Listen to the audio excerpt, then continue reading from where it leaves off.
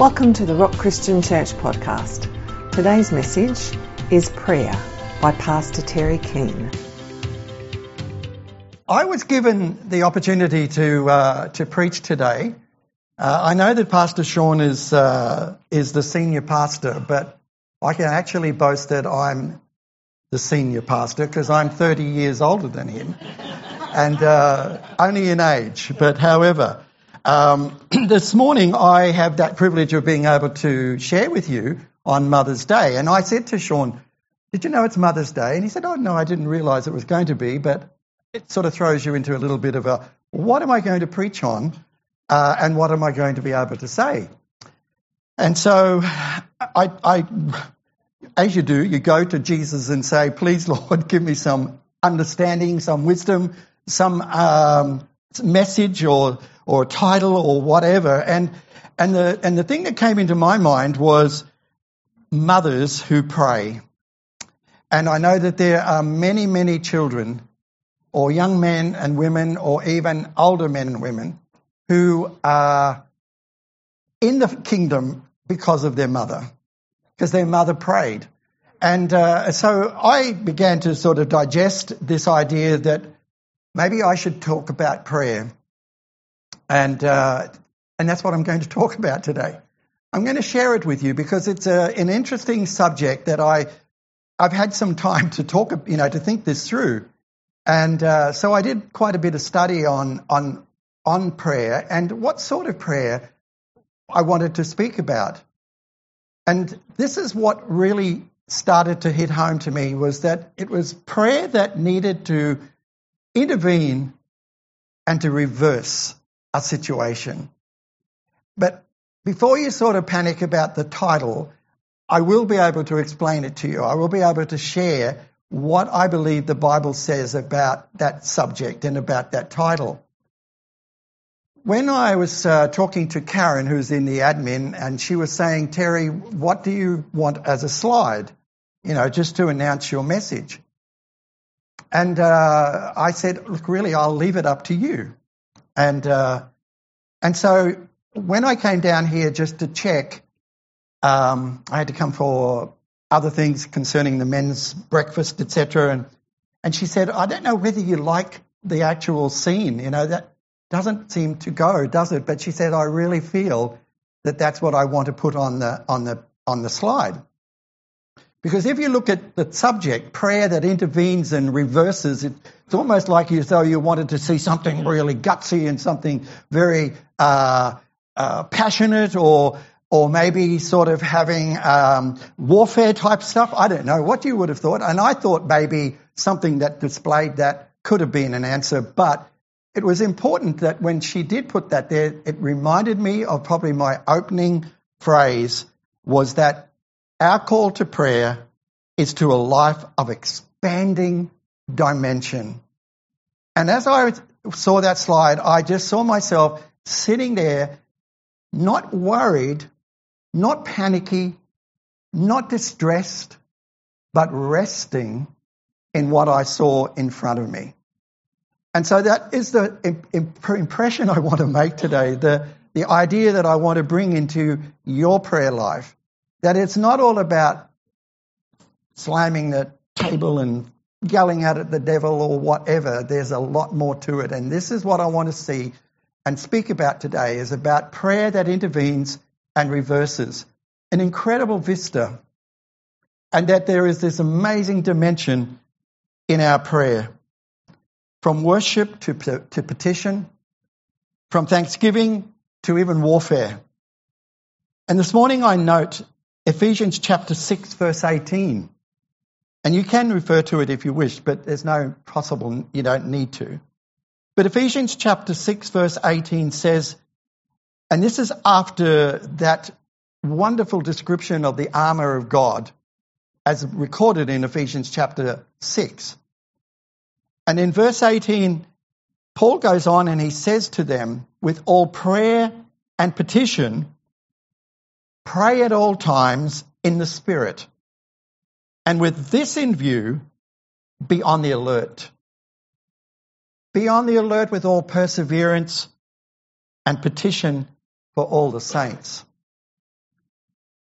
I would like to, as a pastor, be able to take you into another dimension of prayer. We are a praying church. And I know that there is many exciting stories and situations and circumstances where people have had the prayers of their needs and so on answered. But today I just want to just take you a little bit further. I'm not saying for 1 minute that you're not there, but I'm just wanting to share some thoughts. It says praying always with all prayer. That means every sort of prayer. And supplication, which means persevering for the promises. Perseverance is a bit of a word that people don't like these days.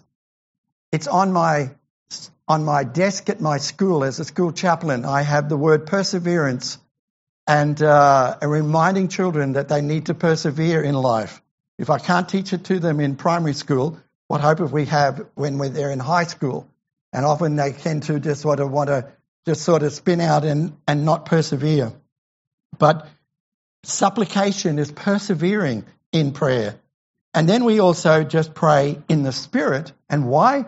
Because you and I need that supernatural assistance from the Holy Spirit, from God Himself. The prayer will be ineffective unless there is something that is anointing that prayer, and something that is coming deep within that prayer, something that is taking shape within it and moving up and out. And as we begin to pray, that we have that passion. I want to invite you. Actually, I probably will do more. I want to urge you, as it were, towards what is at hand. I want to discuss 3 great words of prayer. One is supplication. The other one is intercession and thanksgiving. But I want to see them in their relationship to the prayer life of intercession. And I just want to call that the prayer that intervenes and also reverses. First of all, I wanted to talk about supplication. Okay, let's have a look at Philippians this time. So we just move on to the book of Philippians. And if you have it open, it's in chapter 4, verses 6 to 7. It says, "Be anxious for nothing, but in everything by prayer and supplication with thanksgiving, let your requests be made known to God, and the peace of God, which surpasses all understanding, will guard your heart and your mind through Jesus Christ." Philippi was a Roman colony. It was an outpost of Rome's authority. And therefore it was secured with a very special contingent of imperial troops. And Paul's choice of terms, noting the promise of prayer, takes on a special meaning in this light. He says that the peace of God will guard your heart and your mind. The word guard describes the garrisoning of the Roman troops to secure a colony. In other words, he was saying that if you will take a specific stance in prayer, God will establish a stronghold in your mind, and that He will brace you against the adversary so that you will never be cast into tumult or to confusion, no matter what your trial is. This is a very poignant verse. Sometimes we sort of say to God, "But don't you understand what I'm going through? What trial I'm going through?"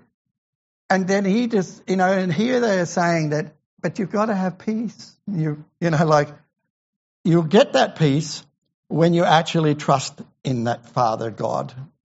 And God will establish that stronghold in your mind, and He will brace you against the adversary. I trust Him to do that. And that is why I can see this even more poignant. And then that it's that, I would trust Him. I could sit there, and even though that's tranquil, but there is so much that happens around about us. But He brings us into this place. He brings us to there. When we can look out and we can see a bigger picture, not just the confounding incident or circumstance that we're going through that takes and usurps all of our energy and time and thinking and everything else, but takes us to that place where we actually trust and rest, and we begin to see the bigger picture.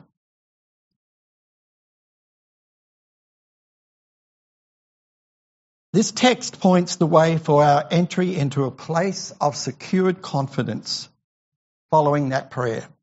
But it involves more than a simple petition. Ordinary prayer is like, give us this day our daily bread type of thing. That's good. That's general. That's still a prayer. And it's an asking prayer. And it calls us also to supplication, an interesting word in the Greek language, diomai. I would probably have to have Emmanuel tell me exactly how to pronounce it because he's Greek, but I'm saying it as diomai. And that essentially has to do with asking, but it actually goes further.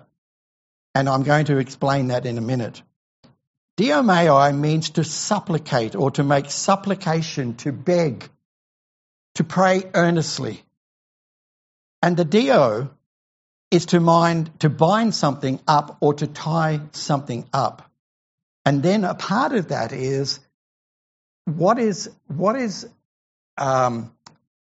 should be and what it ought to be. But when we pray and supplicate before God, there is going to be a new dimension, and then we will be able to see how God can make something that we don't like see around about us that shouldn't be, but it will make it happen. I hope I've tried to explain myself, but that didn't confuse me, but I hope it didn't confuse you. Now, I want to just grasp this idea of supplication, the concept of supplication, the pivotal difference between asking and supplicating.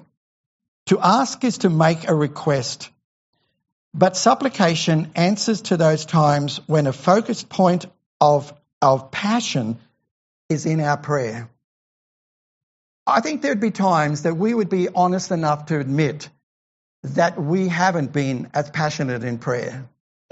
There's times that we have sort of been absorbed by the circumstance or what is around about us, and it distills and destroys our passion. And I'm encouraging you today that if we can just move into this place where we are more than just asking God, but that we are actually almost begging Him, that we are passionate about our prayer life, and that we begin to see that answers to our prayer, I suppose that's what it's about.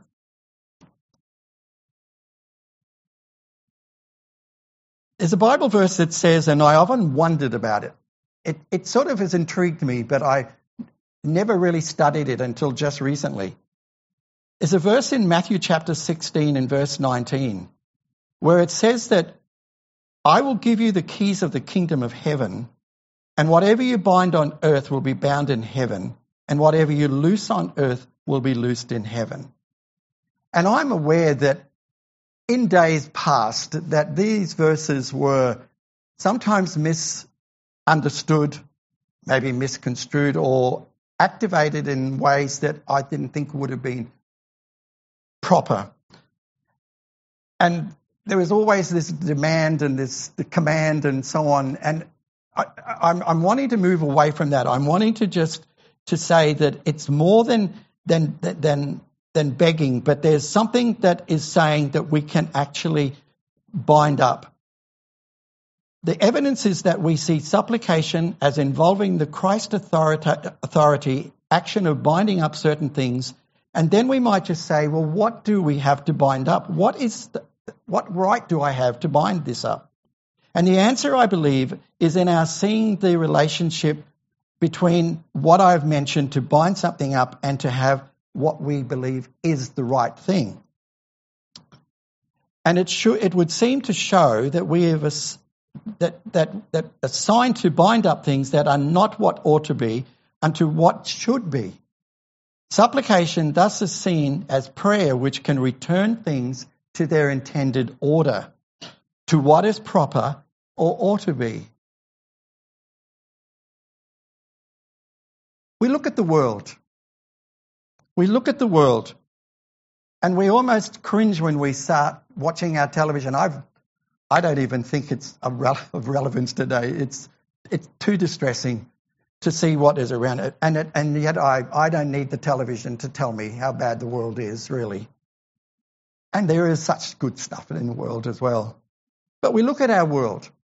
It's created under a divine order, now long and very long been violated. We understand that so much of our world is at this place. It's fallen into confusion, it's fallen into chaos, into disarray, due to the fall of man, human sinning, and satanic activity. These things are out of order. These are out of order. God has ordained a mission possible, not a mission impossible, but a mission possible. For we who have come under his order, we are not only having the privilege of fellowship in prayer, but we have an invitation to partnership in prayer, to learn a dimension of binding by prayer unto the reconstitution of his original order. There's so much that is out there that I don't know whether about like you, but sometimes I've stood back and go, I don't know how this is going to change. I don't know how this is just going to be different. And that is exactly where the devil wants me to step back to. He wants me to just step back and just have a look at it and go, oh, well, what do we do now? I would hope that this morning, that as I speak to you, that it would encourage you not to stand back and just to be, oh, well, whatever, but to actually move right in, position ourselves and take that stronghold. That supplication moves into that confused world. That's why we're needing to have that more passionate prayer, not just, God, give me my food for today, but take us further into a place where we are really absolutely moving into the confusion of the fallen order of things, a broken heart, a broken home, someone's broken health, and begins through supplication to bind up broken things, drawing the strands of such binding back to what ought to be, what is God's intent and what is God's will. In my work as a chaplain, I come across this very often. I come across it especially when I'm talking to parents and children. They are just damaged by the world some of them live in, and they just don't see a clear picture of what life is really about. And I just thank God every day that when I'm at that school, that somehow there is I'm relevant. I'm in a place where they might not be able to pray, but I can stand in the gap for them, and that I can bring you as a church into that gap fillers. I think I heard Russell say about Sally's. However, that would have to be, yeah.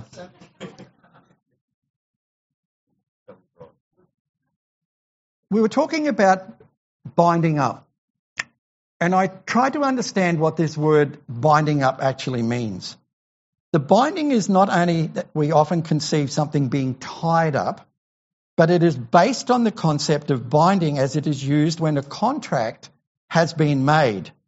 For example, when a property is being developed, an architect will regularly visit the site, meeting with the contractor to assure the details of the contract are actually fulfilled.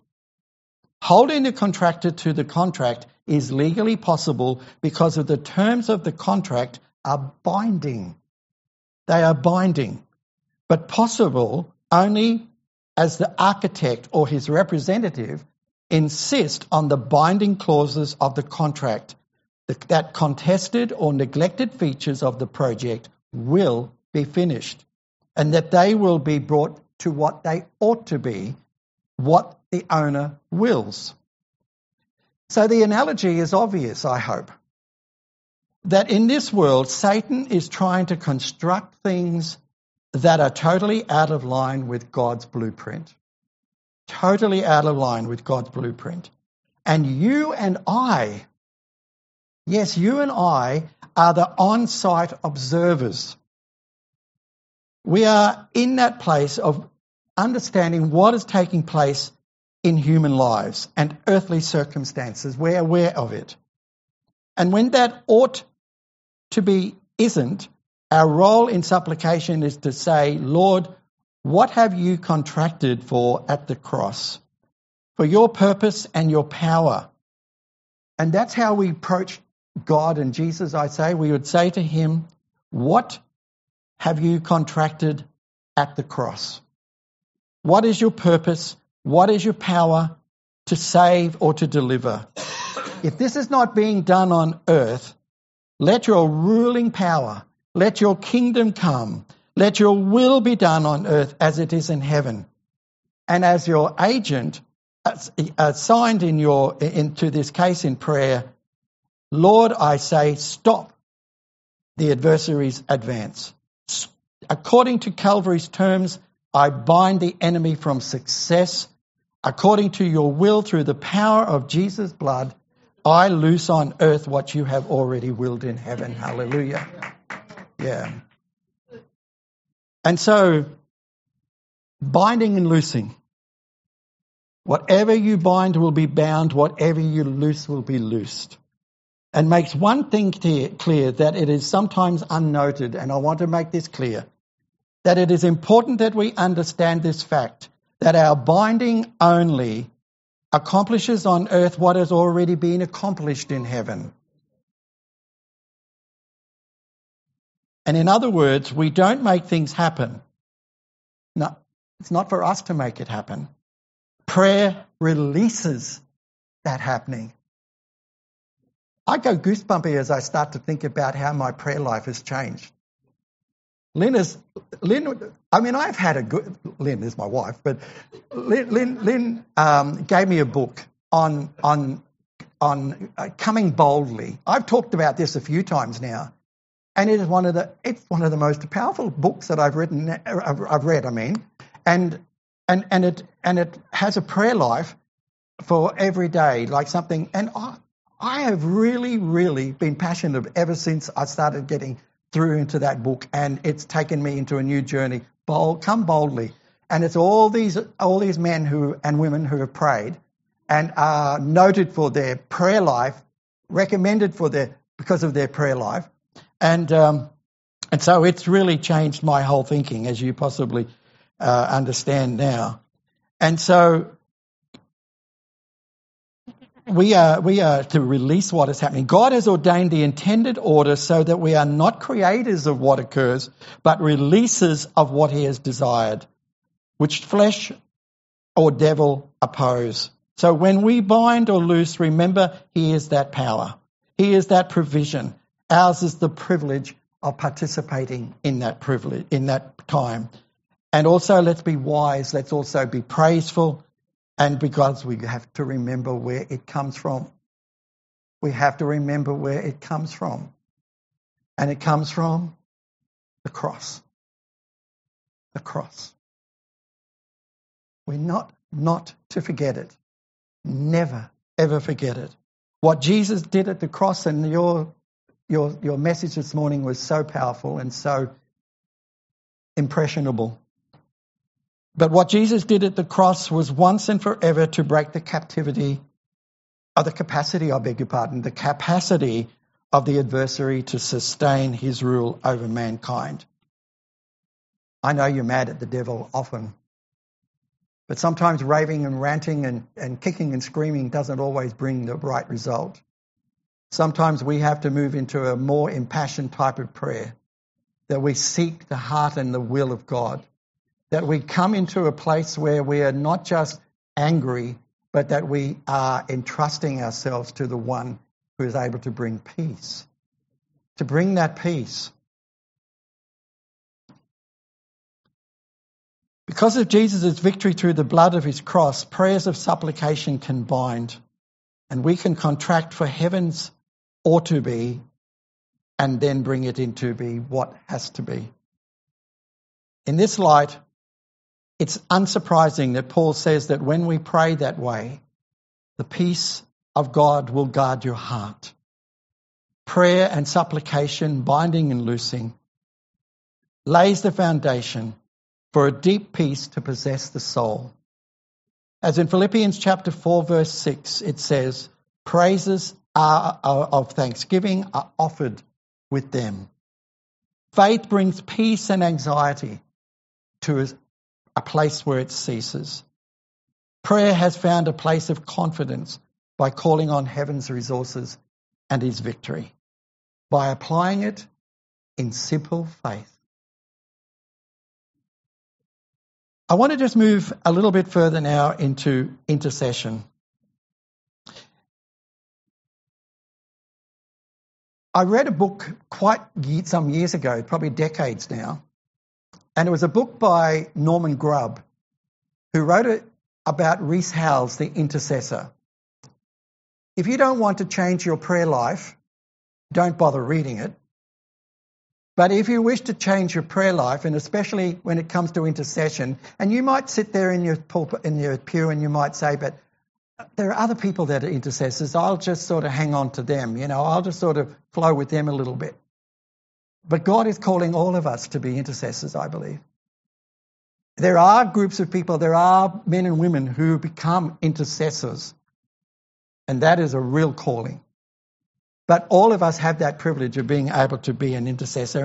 And Norman Grubb's book on Rees Howells, the intercessor, will change your life. And so we continue to talk about this all prayer as a goal. And therefore we look at intercession.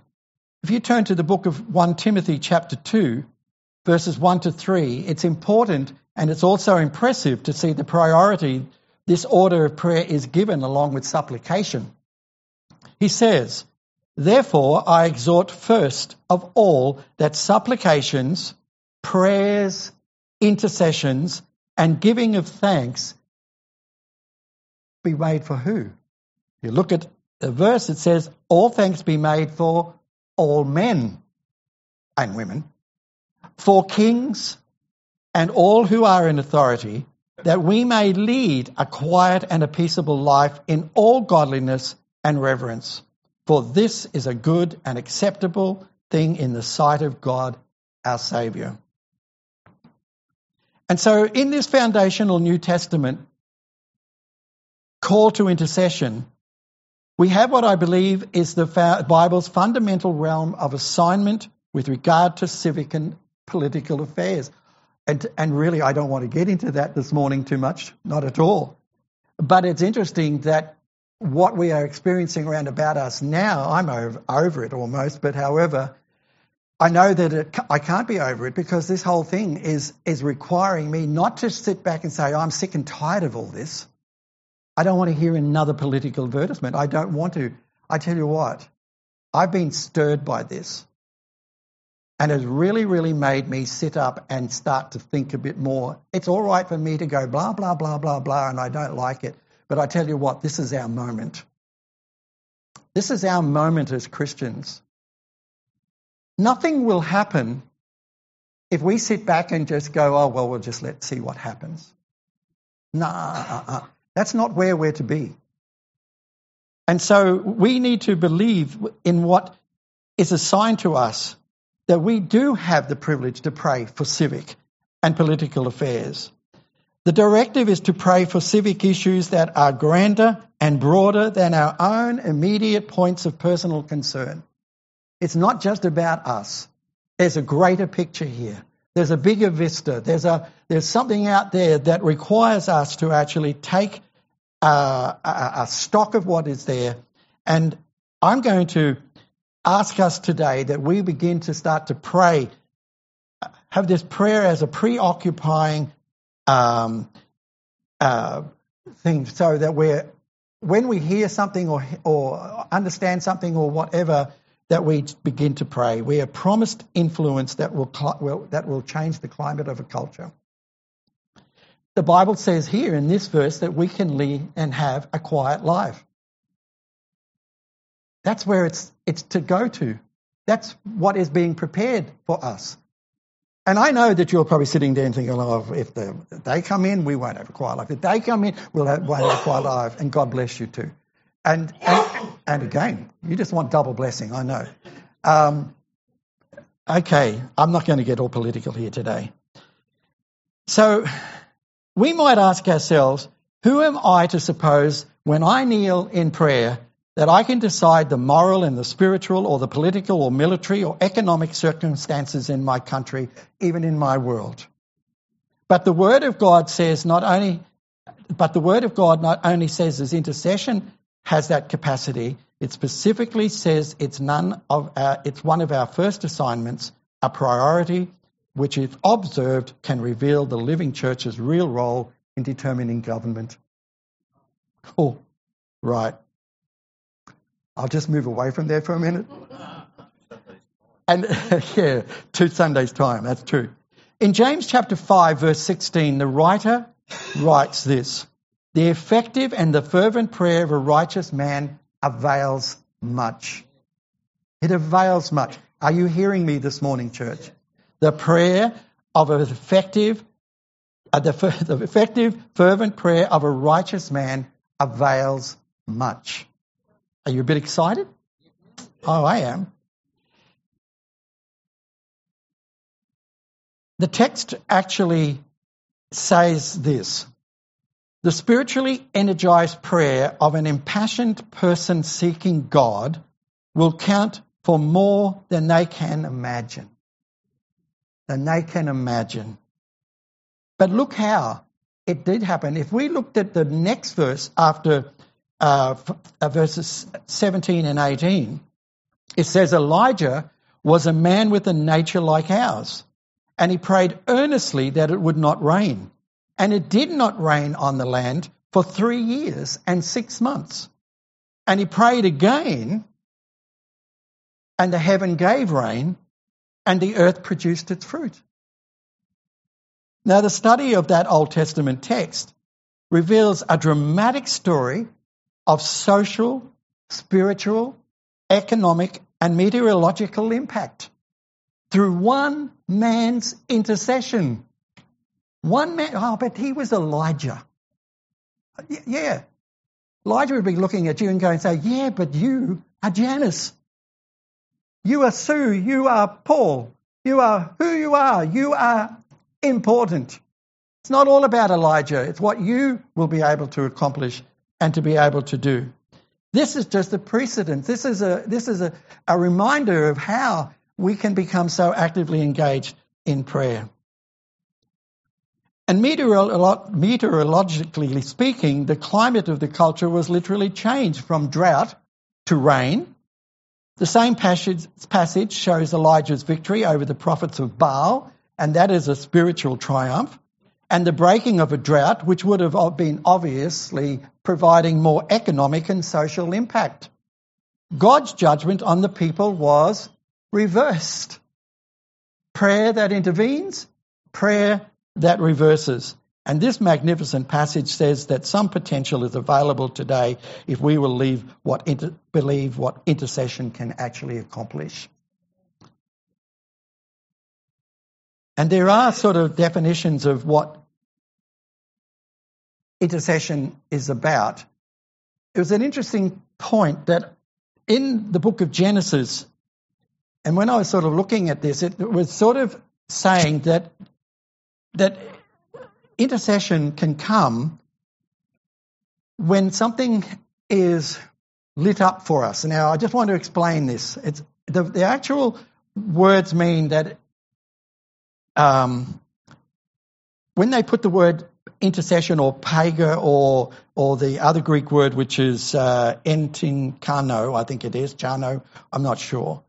But that's not the important part of it. But it's just that it shows up something by accident. That's how it almost refers to, or strikes like a flashing lightning or something like that.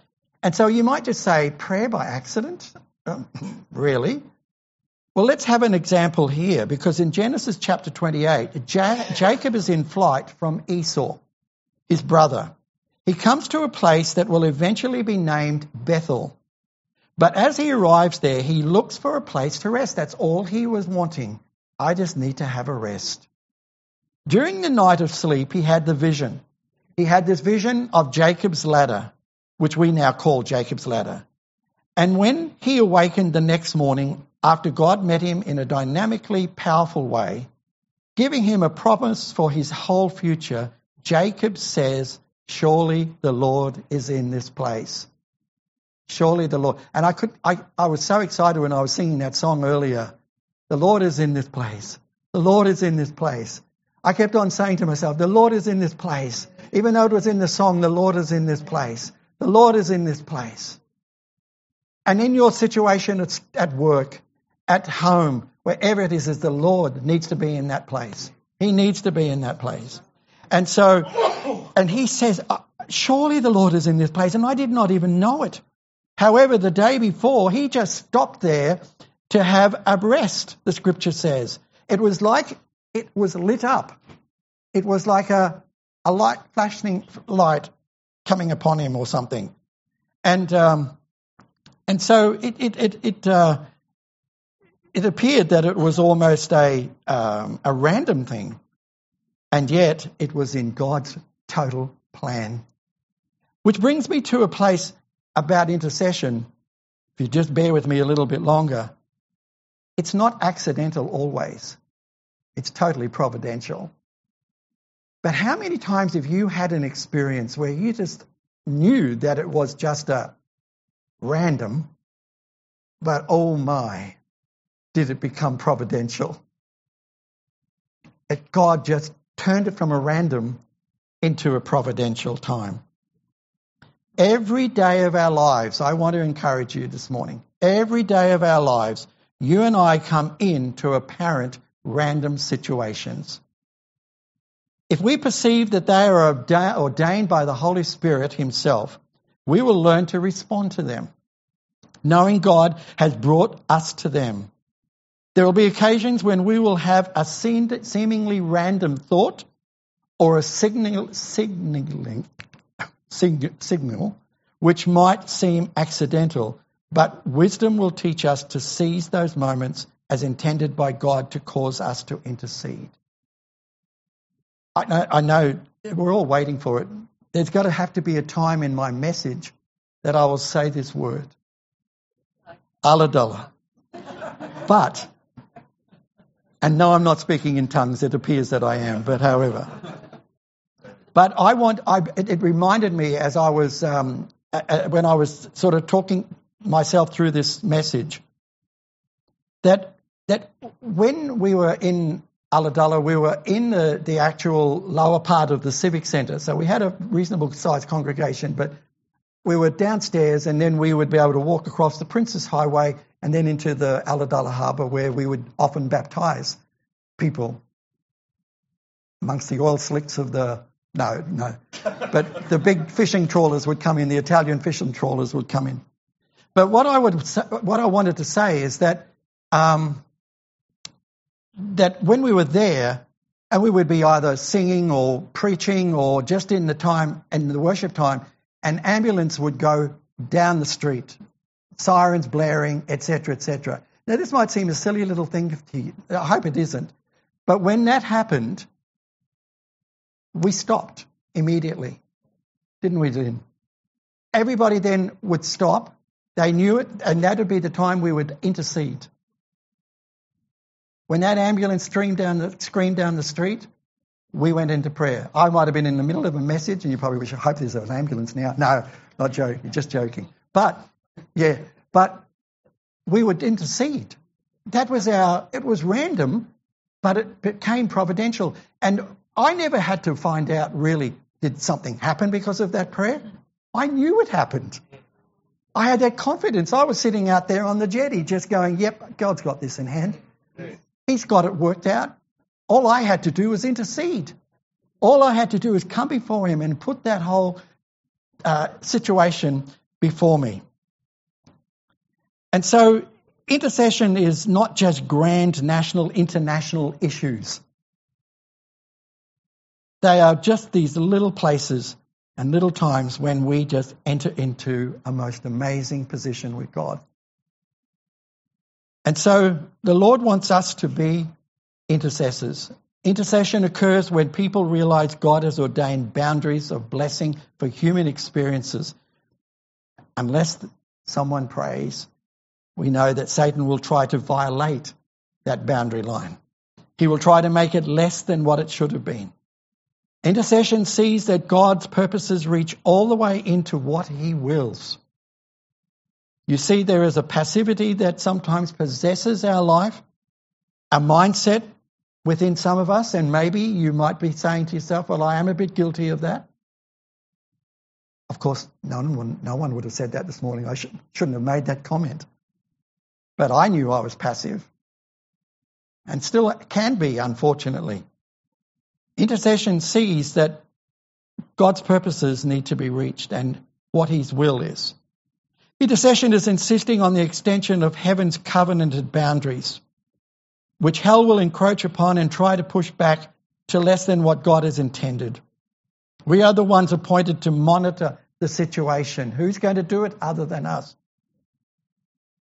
To monitor the situation, and in prayer we represent heaven's purposes, heaven's power, speaking heaven's covenant into the situation and watching God actuate it according to the calling upon him. Intercession is such a dynamic form of prayer. It involves our ensuring on earth that the boundaries of God's heavenly purposes, defending against the enemy's encroachment, recognizing our privilege to take action as apparently random encounters, and controlling the climate of societies and nations. So how do we exercise the role of intercessor? In Romans chapter 8, verses 26 to 27, we read how the Holy Spirit is available to help us in our prayer dimension. Likewise, it says, the Spirit also helps our weakness. For we do not know what to pray for as we ought. But the Spirit himself makes intercession for us with groanings which cannot be uttered. Now he who searches the hearts knows what the mind of the Spirit is, because he makes intercession for the saints according to the will of God. And we also need to note that in Romans chapter 8, verse 28, following that, it says, and we know that all things work together for good to those who love God, to those who are called according to his purpose. And sometimes we are needing to be careful to not quote this very loved verse out of context, because we need to realize that all things don't work together for good in the world. Not automatically. Nothing works together for good in the world on its own. Romans chapter 8, verses 26 to 28 says that we need to have it all clustered together, for it shows that when we are interceding and energized by the Holy Spirit, we are able to to see and understand that God has an opportunity to enter into it and that all things will work together for good. And so it does intervene, it does persevere. And so we might just move on quickly because time is up for me. Has this been helpful? Yeah. Okay. Fine, because I went through a terrible lot trying to... I'm not saying that to have sympathy. I'm just saying that, sometimes this really grabs me and it weighs on me. I'm not going like this. I tell you what, it weighs on me. And normally I can eat breakfast, but I didn't eat breakfast this morning, as I just sort of weighed on me, and I'm thinking, I've got this to preach this morning, and it's let's close with thanksgiving, okay? Because that's the last part, and it's only a little bit I want to share. Finally, we learn the power of thanksgiving. It says, rejoice always and pray without ceasing. In everything, give thanks, for this is the will of God in Christ Jesus for you. Just the final part. The Bible doesn't say everything is a thankworthy thing. It says in everything that you see, be thankful. For example, if a person sees flames threatening your home because of a burning fire outside in the bush, you wouldn't just stand there, would you, and just say, oh, thank God. No. Would you? No. you would grab a rug. You'd go over and get a hose, or you would try to put it out. So for everything give thanks. We shouldn't always, that's not what it's saying. It says in everything, in the middle of everything, how desperate it could be, you give thanks. Why? How? Well, I can thank God this situation can't master us. I can thank God He is bigger than what is happening right now. I can thank God that though I had this accident, He is going to move into this scene and assist me. I can thank God that though my sister, in this case my brother-in-law actually has just found out he has cancer, diagnosed with cancer, and we have a living Lord who is able to see us through in this time. I thank God that though I seem to be weak in my body today, He has promised me to give me strength and resources in everything. Not for everything, but in everything. If that situation has come upon you, in that time you start giving thanks. It changes the whole personality of it. It changes.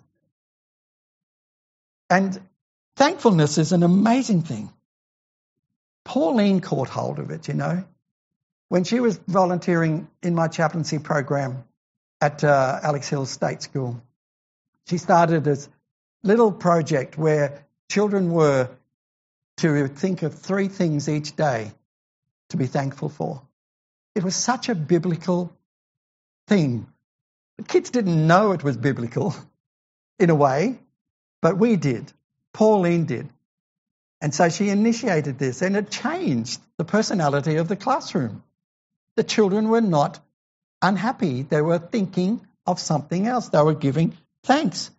I know that there are people in this church today that would be going, we have and could have had the opportunity of really putting God down here and saying how unfair it was, or how, they never did. A lot of us never have. We have thanked God in that circumstance. I trust that this has been helpful. I'm going to just close in prayer, and then we'll be released. Remember, there's no meeting tonight.